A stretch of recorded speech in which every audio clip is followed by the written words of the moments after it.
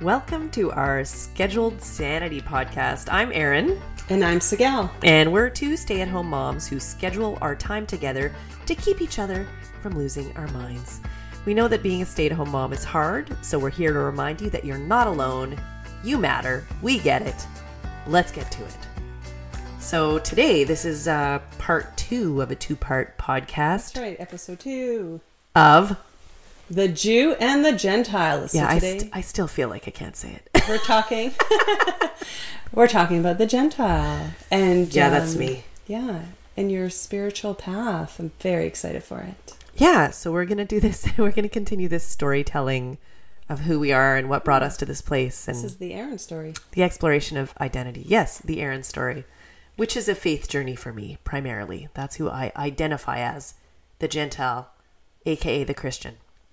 So, our stories are kind of similar in some weird ways because we both grew up in the Okanagan, although you didn't start off there. Yeah. But I was born and raised small town Okanagan girl, 2 lovely parents, a wonderful brother, very idyllic. Some of my childhood friends would joke that we were like the Cleavers in Leave It to Beaver, which is a very dated reference. But my dad was a cabinet maker, a master joiner, actually. And my mother was a primary school teacher, very loving, balanced home life. I felt very cared for. And we never moved. My parents bought property, built a house. They are still in it, like almost 60 years later. No, 50 years later. A long time they've been in the same house. So when I was a lass, way back when, my mother was, and still is, a faithful Lutheran and would take my brother and I to Lutheran church when we were kids. My memories of that time were, it was a quiet church. It was a serious church. And I remember loving special occasions there and not seeing church people a lot outside of Sundays, which was fine with me.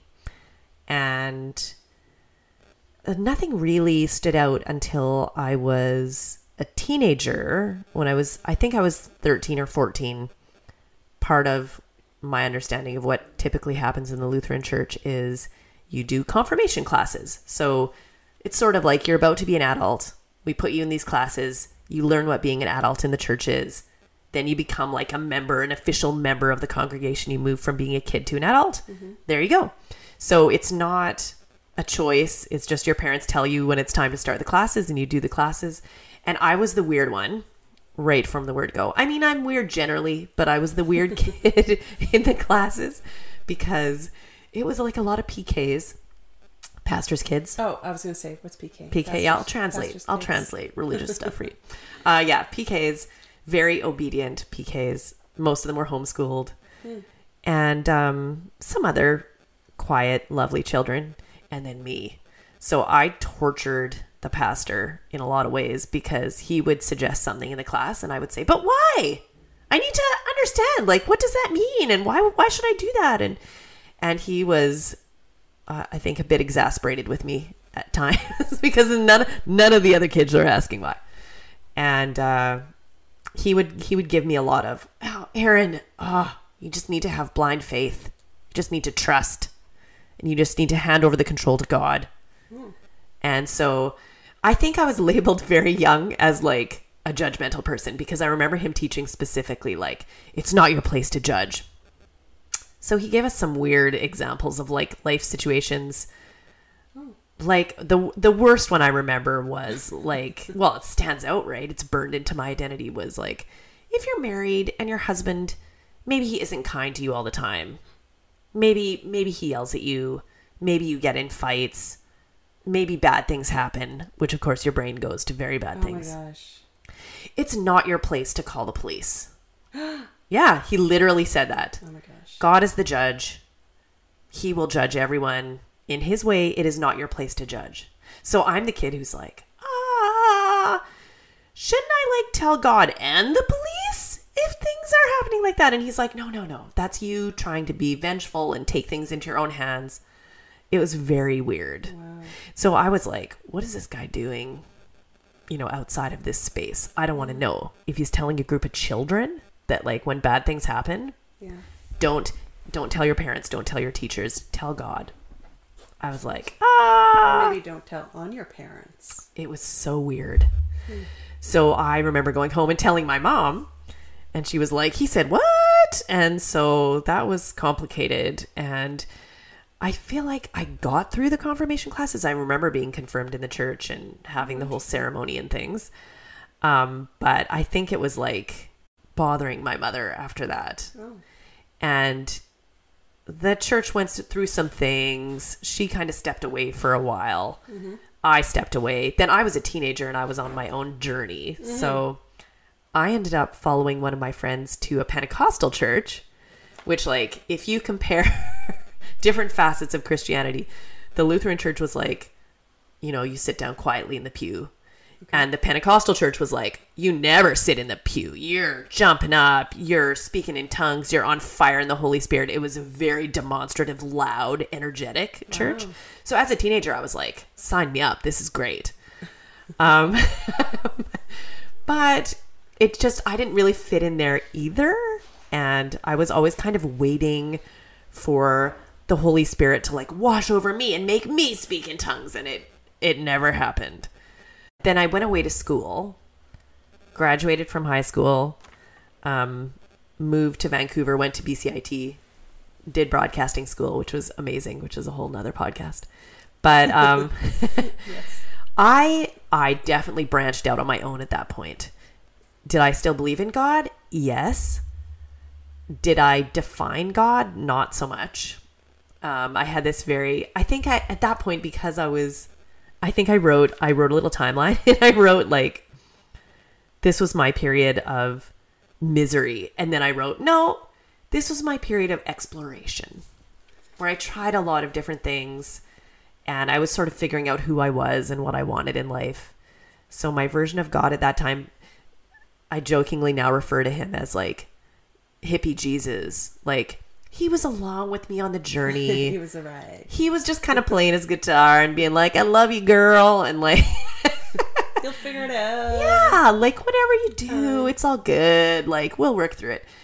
And so I think that was kind of how I rationalized my faith during that period, because I wasn't going to church. I wasn't praying. I guess I prayed randomly, sporadically. But Can I ask you a question? Yeah. That I feel I should have asked earlier. Okay.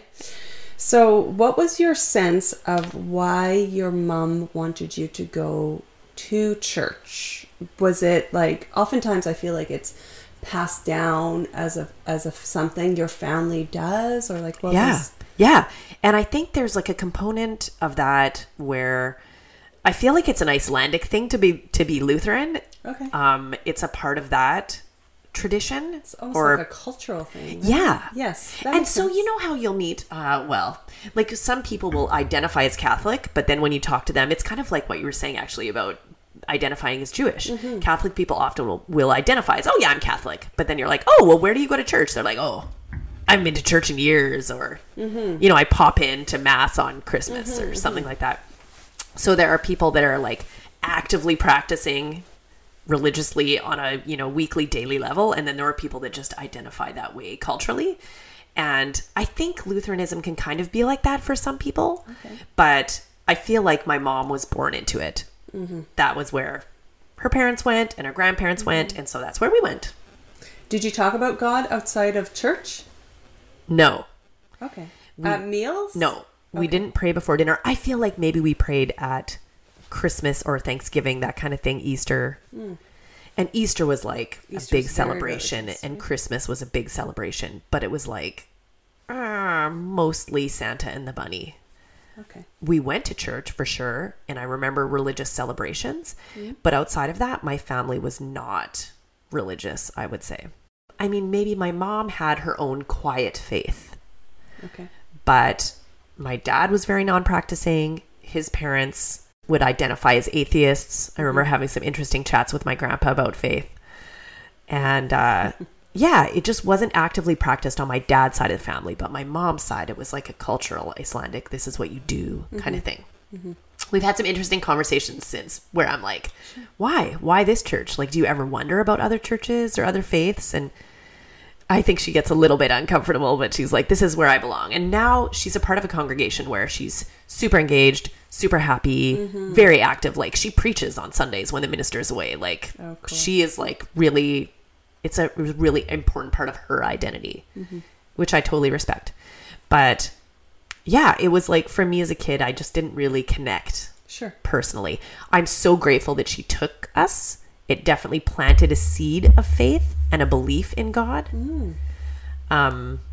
But yeah, I don't know. I just didn't feel a sense of belonging in that church. Okay. Back to hippie Jesus. Yeah. So hippie Jesus was with me then through my late teen, early 20s, as I explored life, and totally went off the rails, like, compared to my Christian-y friends growing up.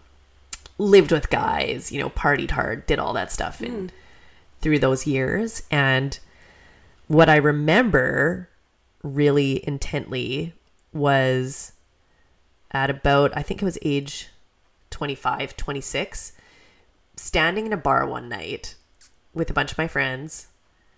And I mean, it was what we did every weekend, pretty much. We went out and partied. And I remember standing in the bar with the music and everybody dancing. And I think I just kind of like stepped outside of myself for a moment and felt like, is this all there is? This is what like fun and fulfillment and joy is going to feel like in my life. And it just wasn't enough. I just felt like this overwhelming emptiness. Wow. You're in a supposed place of fun, and it wasn't really fun anymore. Yeah. I just felt like weirdly like an outsider in that moment. Oh, interesting. And I'm like, yeah, I just don't want to keep doing this. I'm not getting out of it what I feel like I should be getting out of it. So yeah, I started soul searching. I'd been away from church for a long time, but I started praying and just having these really sort of authentic heart-to-hearts with God. Like, God, I believe in you. Help me find you. I don't know what to do. I don't know where to go. I don't know any of it. Which one is real? Should I be a Buddhist? Should I be a Muslim? Should I be a Christian? Should I I don't even know. Like, where are you? Help me. And it was a weird time. A girlfriend of mine was sort of soul searching in the same ways. And so we started visiting different churches and trying to find a place to fit. So we tried different churches. We prayed together. And one night we were out. It was so random. We were out at a hockey game. Yeah, watching the Giants play. And I was eating sushi. And this stranger came and sat down beside me. I mean, it was totally God, of course, I think, in hindsight. Like, I had an aisle seat. And this woman came and sat down beside me who was, a couple of years older than me. And she was like, oh my gosh, I just moved here from Ontario. And I can't believe that you can get sushi at a hockey game in BC. And I was like, you can't buy sushi here. There's like burgers. But I brought the sushi in with me. And she's like, that is so awesome. I love it. And so we just started chatting. And she invited me to join her at church. And I was like, immediately super suspicious. Like, she must be a Jehovah's Witness or something. Because who else just randomly invites a stranger to go to church, right? This is very weird.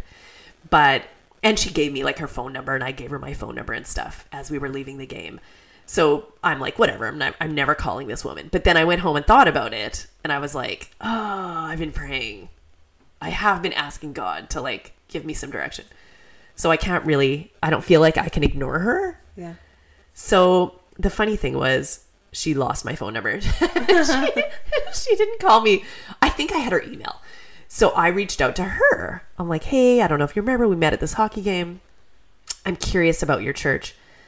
And she was like, oh, awesome. Like, you should come. Here's the address. Here's when we meet. And I was like, well, I don't know. I don't know about coming to your church. I need to have some more questions for you. We should get together. And so she was like, okay. And at this point, I think I had just experienced some hypocrisy within faith communities, which, I mean, big surprise. Everybody messes up. But at that point, I was like, oh, I want to be a part of a church that has it on straight and does it right. So I agreed to meet her for lunch, I think, And so she came out to a restaurant, and this woman just had the patience of Job because I had like a million questions and I was so suspicious. I'm like, so I'm going to come out to your church and they're going to ask me for a bunch of money and that's what this is going to be about. And she was like, no. But I was cautious, very cautious. So we got together a couple of times and I asked her a million questions, grilled her basically. And she was very, very patient and very kind and just so loving. And I'm like, oh gosh, like I can't not love this woman. She's amazing. So eventually she's like, look, just come to church. If you hate it, you can walk out. You can like leave. No one's tying you to your seat. Like, what have you got to lose? So I was like, okay, fine. So I think I dragged my girlfriend who was church hunting with me and we went to a service, and right away when we walked in the door, everyone was very nice and welcoming and people were saying hello and greeting me. And I was like, oh, this feels really friendly. And so we sat down and the first song they sang was a song that I had loved from Lutheran church camp when I was a kid. And I was like, okay, A, it's weird that I even know the song that they're going to sing, but B, it's like my favorite song from when I was a kid. Oh, cool. And again, I just felt like, oh, this is God. How can this not be God? Like, yeah, so I felt very, very warmly welcomed. I was invited out for lunch afterwards. People were so friendly. And even as I was walking out, like kind of listening in on people's conversations, you know, I was just paying attention to everything really closely.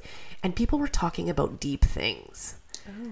People were not talking about the weather or what they were going to do on the weekend. They were talking about relationships and parenting and things they were struggling with. And I was like, life, this is different.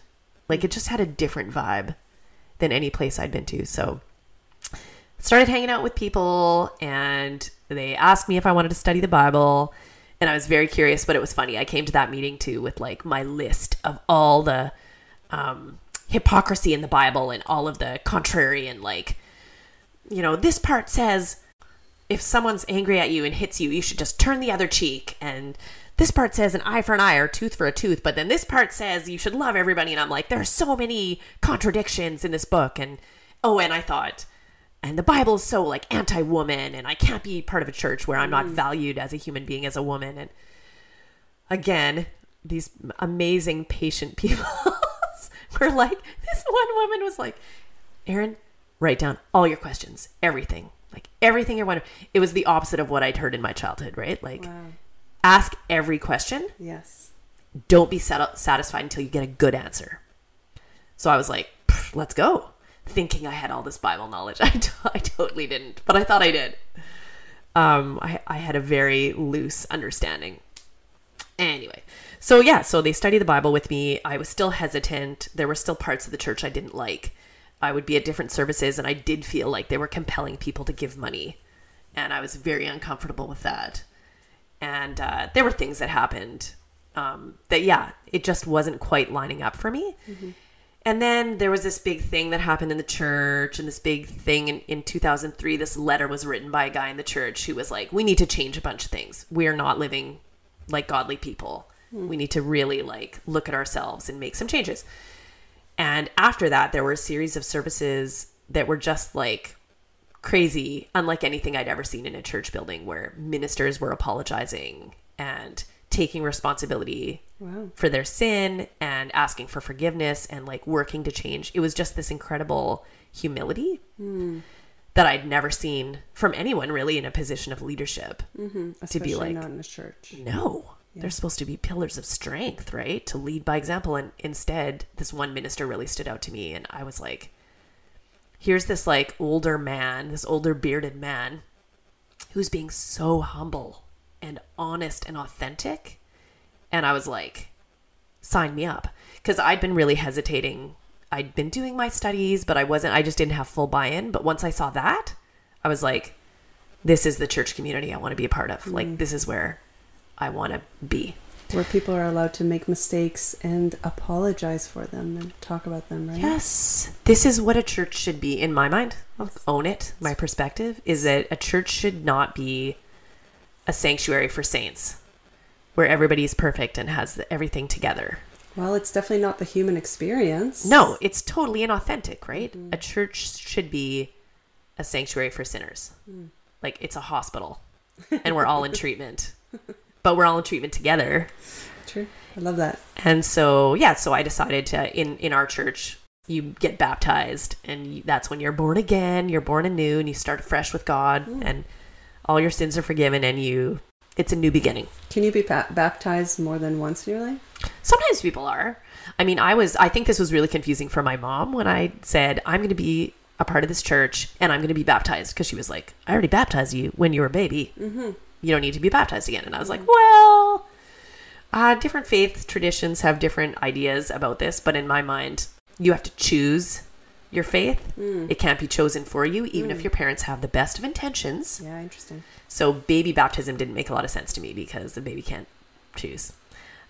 Dedications, that's great. Or whatever ceremonies you want to have to welcome your child into the faith family, awesome. But I'm like, if you're choosing your faith, you have to be old enough to make that decision for yourself. Like, I wouldn't tell you who you're marrying or, those kind of things. You have to, or what job you should have. You make those decisions for yourself when you're old enough to do that. That makes sense.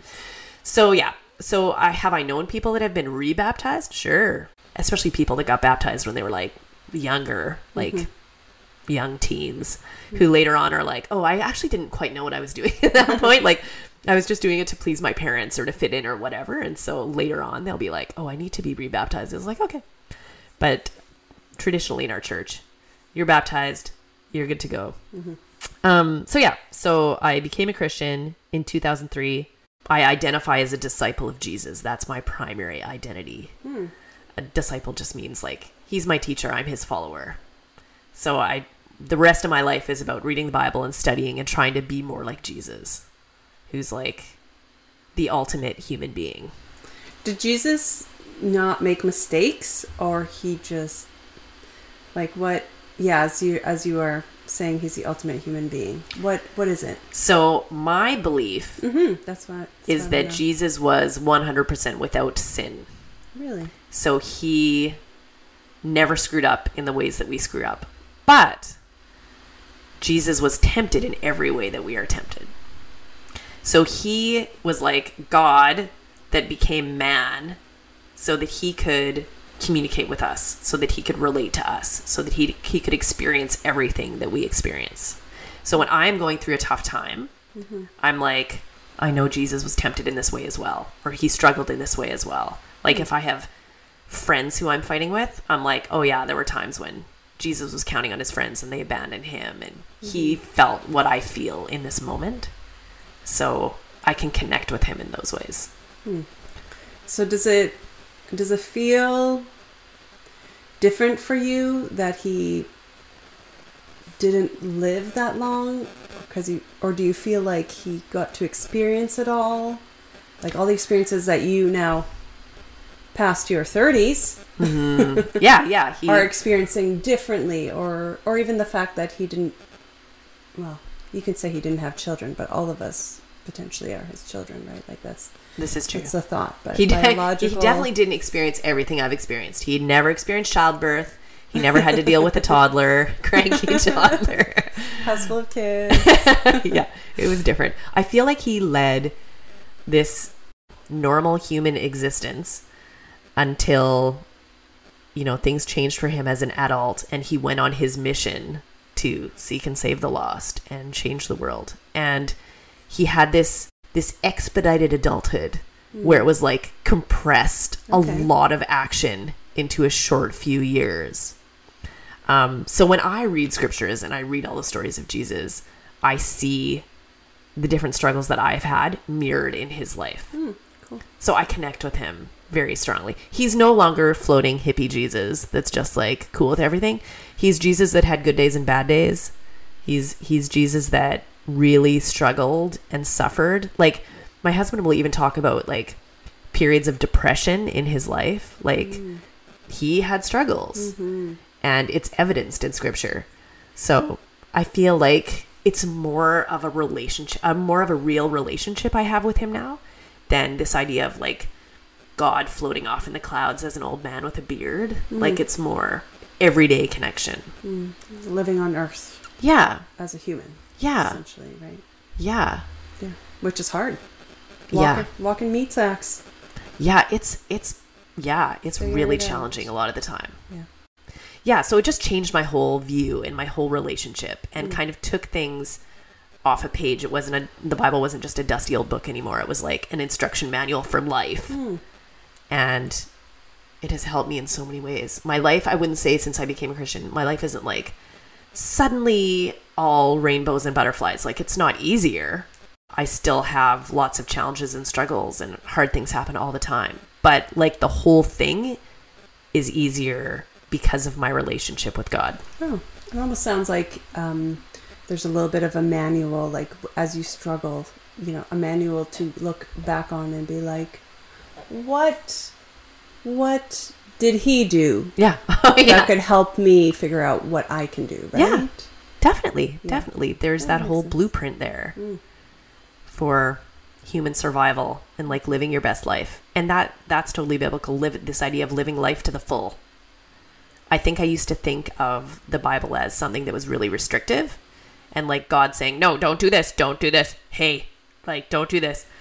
And it has completely been reframed for me as these are life guidelines so that you live your best life, so that you are fulfilled and things are meaningful and your relationships are better and deeper. And it's a how-to guide instead of a mean book of you better not do this fun thing because it'll get you in trouble. That makes sense. Which is totally how I thought of it. Okay, where are you at? Anyway, so things went really quickly after that. Yeah, let me see how We're okay. many years I've been talking for here. We're okay with time-wise. We're keeping track on time. Yeah, so things happened really quickly after that. So I was, how old was I? I was 27 when I became a Christian. And I'd lived a lot of life before that. Too much, perhaps. And so I feel like it was really grounding. Like, it really changed. It changed how I looked at everything. And so once I was in the church, and our church is very, very interactive, very active. It's not just a Sunday morning church. It's like I see my friends during the week. Our kids get together. We really prioritize relationship with each other. So it's a spiritual family in the truest sense of the word, where like something happens with me, I know my spiritual family is going to step up and help out. Yeah. And so does my blood family, like, obviously, and so do my friends like you. Yes. But my spiritual family is just another really important layer in my life. Our church is big on friendship dating.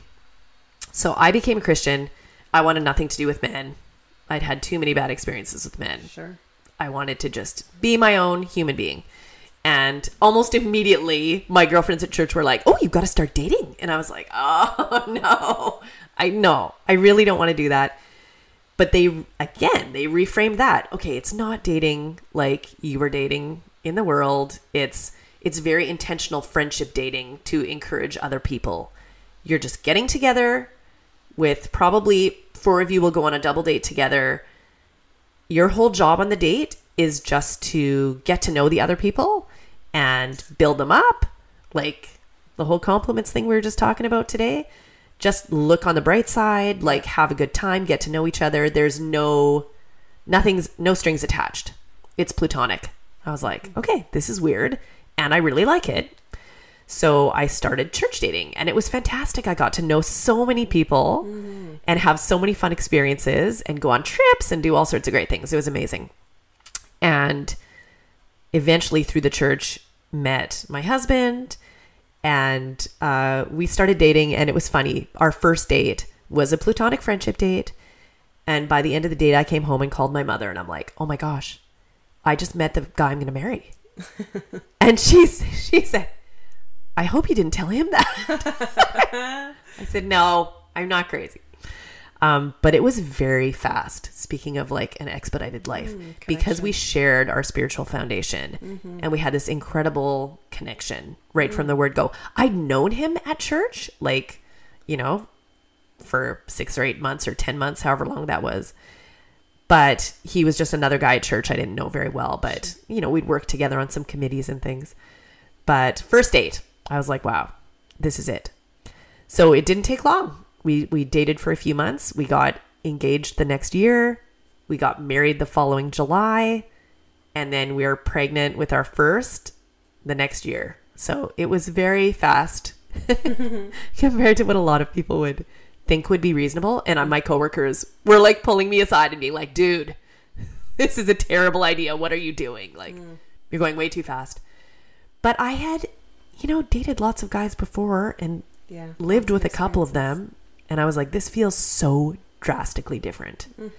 I have no hesitation. And never in my life had I had that, like, this is it. For sure. Yes. It was so clear. So yeah.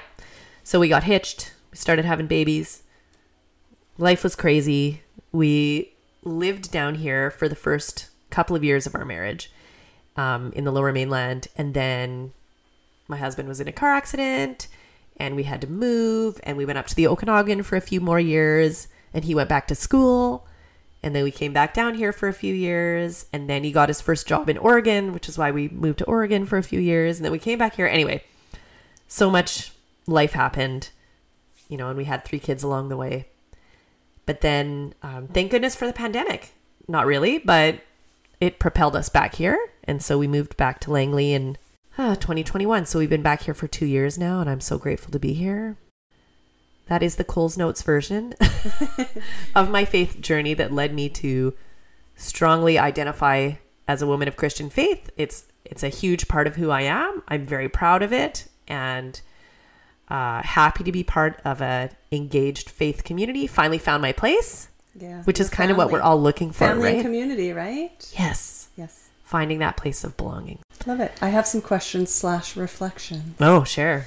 So I wasn't sure what to think when I first met you, and you very much identified as Christian and religious, and I had been to your family's home for dinner where you guys obviously prayed over the food, or said a blessing over the food. Yeah. I'm trying to remember. And then I had also been to a few church functions. But the thing that kept me really open-minded was when I came to a church function with my kids, I want to say, and the person who was preaching said some things that I thought were a little weird. Yes, fair. And my thought was that you take things at face value, right? That I think that, or whatever they say, you don't question, right? Exactly what you were talking about. And yet you talked to me about how you had a conversation. You always do have a conversation with your kids, whether in the car or at home, about what you heard and what of that feels true and how to question it and what value does this give to our life and whether this fits in our life, that kind of thing. And that was the first time I had ever heard someone of faith talk about religion in a way that is very open to whether it's right or not for your family. And just because someone essentially deemed as being powerful or of power or preaching to you is saying something doesn't mean that your kids should believe everything that, let's say, adults say, right? Yeah. Can you talk a little bit more about that? Yeah, and I think that's like a key component of my faith belief system now, is how vital it is that faith is a personal choice. So even when we got like baby books for the kids and there was a page in there to write about their baptism or their christening, or here's when we set you up with your faith community, and Sean and I wrote in that page, like, we can't tell you when or if that will happen for you. Of course we pray that you decide to become a Christian one day. Duh. My kids all know that, of course, right? But we value so highly that it is their personal choice. That's what free will is. And so we don't have like, oh, you turned 14, now you start your classes to become a Christian. Like, that doesn't exist in our church family. If you decide you want to study the Bible, you certainly can. People will be super happy and enthused. If you don't want to, that's okay too. That's your life journey. And faith shouldn't be pushed on anyone. It's an open invitation that you choose to accept or not. And it's okay. Like, we love you either way. And I think that's so important. And that's something that I just hugely value about my faith community, is like, anyone is welcome. We'd love to share our convictions with you. We'd love to tell you about why we believe what we believe. Obviously, this podcast is super fun for me, but it's your choice. And it has to be that way. I believe God didn't put us all here as little automatons. We're not robots. He put us here with these amazing brains to be able to make decisions for ourselves. And that's a part of the value of the whole thing. And additionally, this whole idea of we don't know everything that God wants, but he gave us this Bible, this instruction book for life.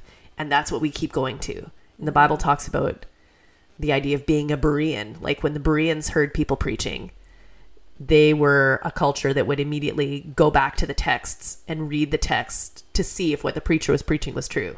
Oh. So they didn't just take it at face value, even back then in the olden daisy times. And so we talk about that in my faith community, like, no, be a Berean, like get in your Bible. When I was a kid, I remember getting Bibles, like when I was confirmed, or I'm sure I had like a little kid's Bible, but I was never encouraged to read it. In the faith community I grew up in, no, you went to church on Sundays and the minister would tell you what to think, basically, and we would just accept it and go home. And there was never like a process when I was a kid of engaging in that back and forth about the why and the how, and I don't understand. But in the church I'm in now, it's like, oh no, you need to be in your Bible and you need to read this for yourself and you need to study it out. And if you hear anything from the pulpit you're not sure about, you need to pray about it. You need to read your Bible. And if you find something weird that you think isn't matching, let's talk about it. And I think that's fantastic. Oh yeah, it's amazing. So it's like that personal level of faith. It's not an inherited faith from your parents or an inherited faith from the church leadership. It's your own personal walk with God. And I mean, we talk about that. Like at the end of the day, we believe I'm going to stand, in front of God in heaven, and I won't have my mom to defend me or my husband to defend me. It's just going to be me. So I have to know what I think and what I believe. It's very personal. And so it's the same for my kids. Like you guys get to choose this too one day. And I still have one kid who like goes out to different churches and visits with other friends and tries different things out. And he's always exploring. And I think it's fantastic. Like, no, explore. Like we have this whole amazing world. Like figure out what you think, but it's got to be on your terms. I can't tell you what to think. I love that. And it's just easier. Like I don't want to tell them what to think and what to believe. They get to choose it for themselves, which I think is healthy. That's amazing. The other thing that I really like as we've been talking about kids is how you felt it was so important and powerful for your kids to know that God loves them as children. Can you talk a little bit about that? Yeah, no matter what. And God's love, right? We have talked about that since day one, that really no matter what you think or no matter what you believe, I believe God loves everybody and that we're all his children. And so, yeah, with the kids, it was easy. It's like, no matter what happens, no matter what you screw up, and you have to, come to me and tell me that you stole something or something. We can talk about how God loves you so much, no matter what. And I love you so much, no matter what. And let's make it right. Like, let's work to right this wrong and figure it out. But no matter what, you're loved. And it's so reassuring and helpful, even as an adult, that idea, like you're just taken care of. And for me, having kids really taught me more about God's love. Like I had a intellectual understanding of, oh yeah, God loves me, when I was single and became a Christian. And, I'm one of God's children. He's the father. Yeah. But then I had kids and I got to experience that unconditional love for my children. No matter, like, if they were the biggest jerks, and some days they were the biggest jerks. Sure. I still love them just the same, right? Yeah. I might not like them that much that day, but I still love them. And so even that for me was a part of my faith journey. Like, oh, now I understand how God loves me so much deeper because of how I love my own kids. And so I could accept it on like a deeper heart level than just this intellectual academic understanding of love. Nice. It's weird, but it's so good. Okay, so I do feel we should wrap up, but I've got one more thing. Yep. Do you have a favorite passage or scripture, or because there's so much, and it probably depends on what part of life you're in, what your journey is at the moment, what your struggles are. But I was just curious, in case you wanted to share it. I think that could be a nice closing. So I feel like it's true that there are different scriptures for different days, for sure. Sure. And different life stages. Like, the Bible's the most read book in the world, but I think a lot of people like read it once and then they're like, and I'm done. And it's complicated. It's really like a library in one book. It's a bunch of different authors from a bunch of different times telling a bunch of different stories, and it's not even meant to be read front to back, you know. But I will read the same passage at different points in my life and get completely different things out of it, depending on what's happening in my life at that moment. But the scripture I thought of when you asked me what was my favorite scripture was one that just really stood out to me when I was studying, and again with my kids, so I guess it's relevant. Okay, Psalm 139, verse 13 really stood out to me. For you created my inmost being. You knit me together in my mother's womb. This is just one verse from one psalm, but it's so reassuring. This idea that God knows us, that we are known inside and out, backwards and forwards, from like the moment we're created to the moment we die, we're known and loved. And so that's something that I really wanted to impart to my kids, that every moment, every day, he knows the number of hairs on your head. He cares so much about all the little things. Sometimes even as a stay-at-home mom, I can get lost in the minutiae of my life, all the little repetitive tasks and chores and things. And the idea that there is this all-loving entity in the universe who's noticing and appreciating and validating all of the little things just makes every day easier. Nice. Thanks for sharing. And that's my story. And I think we're good. I think we're done this episode. We are good. We're done. Yep. Until next time. We'll see you then.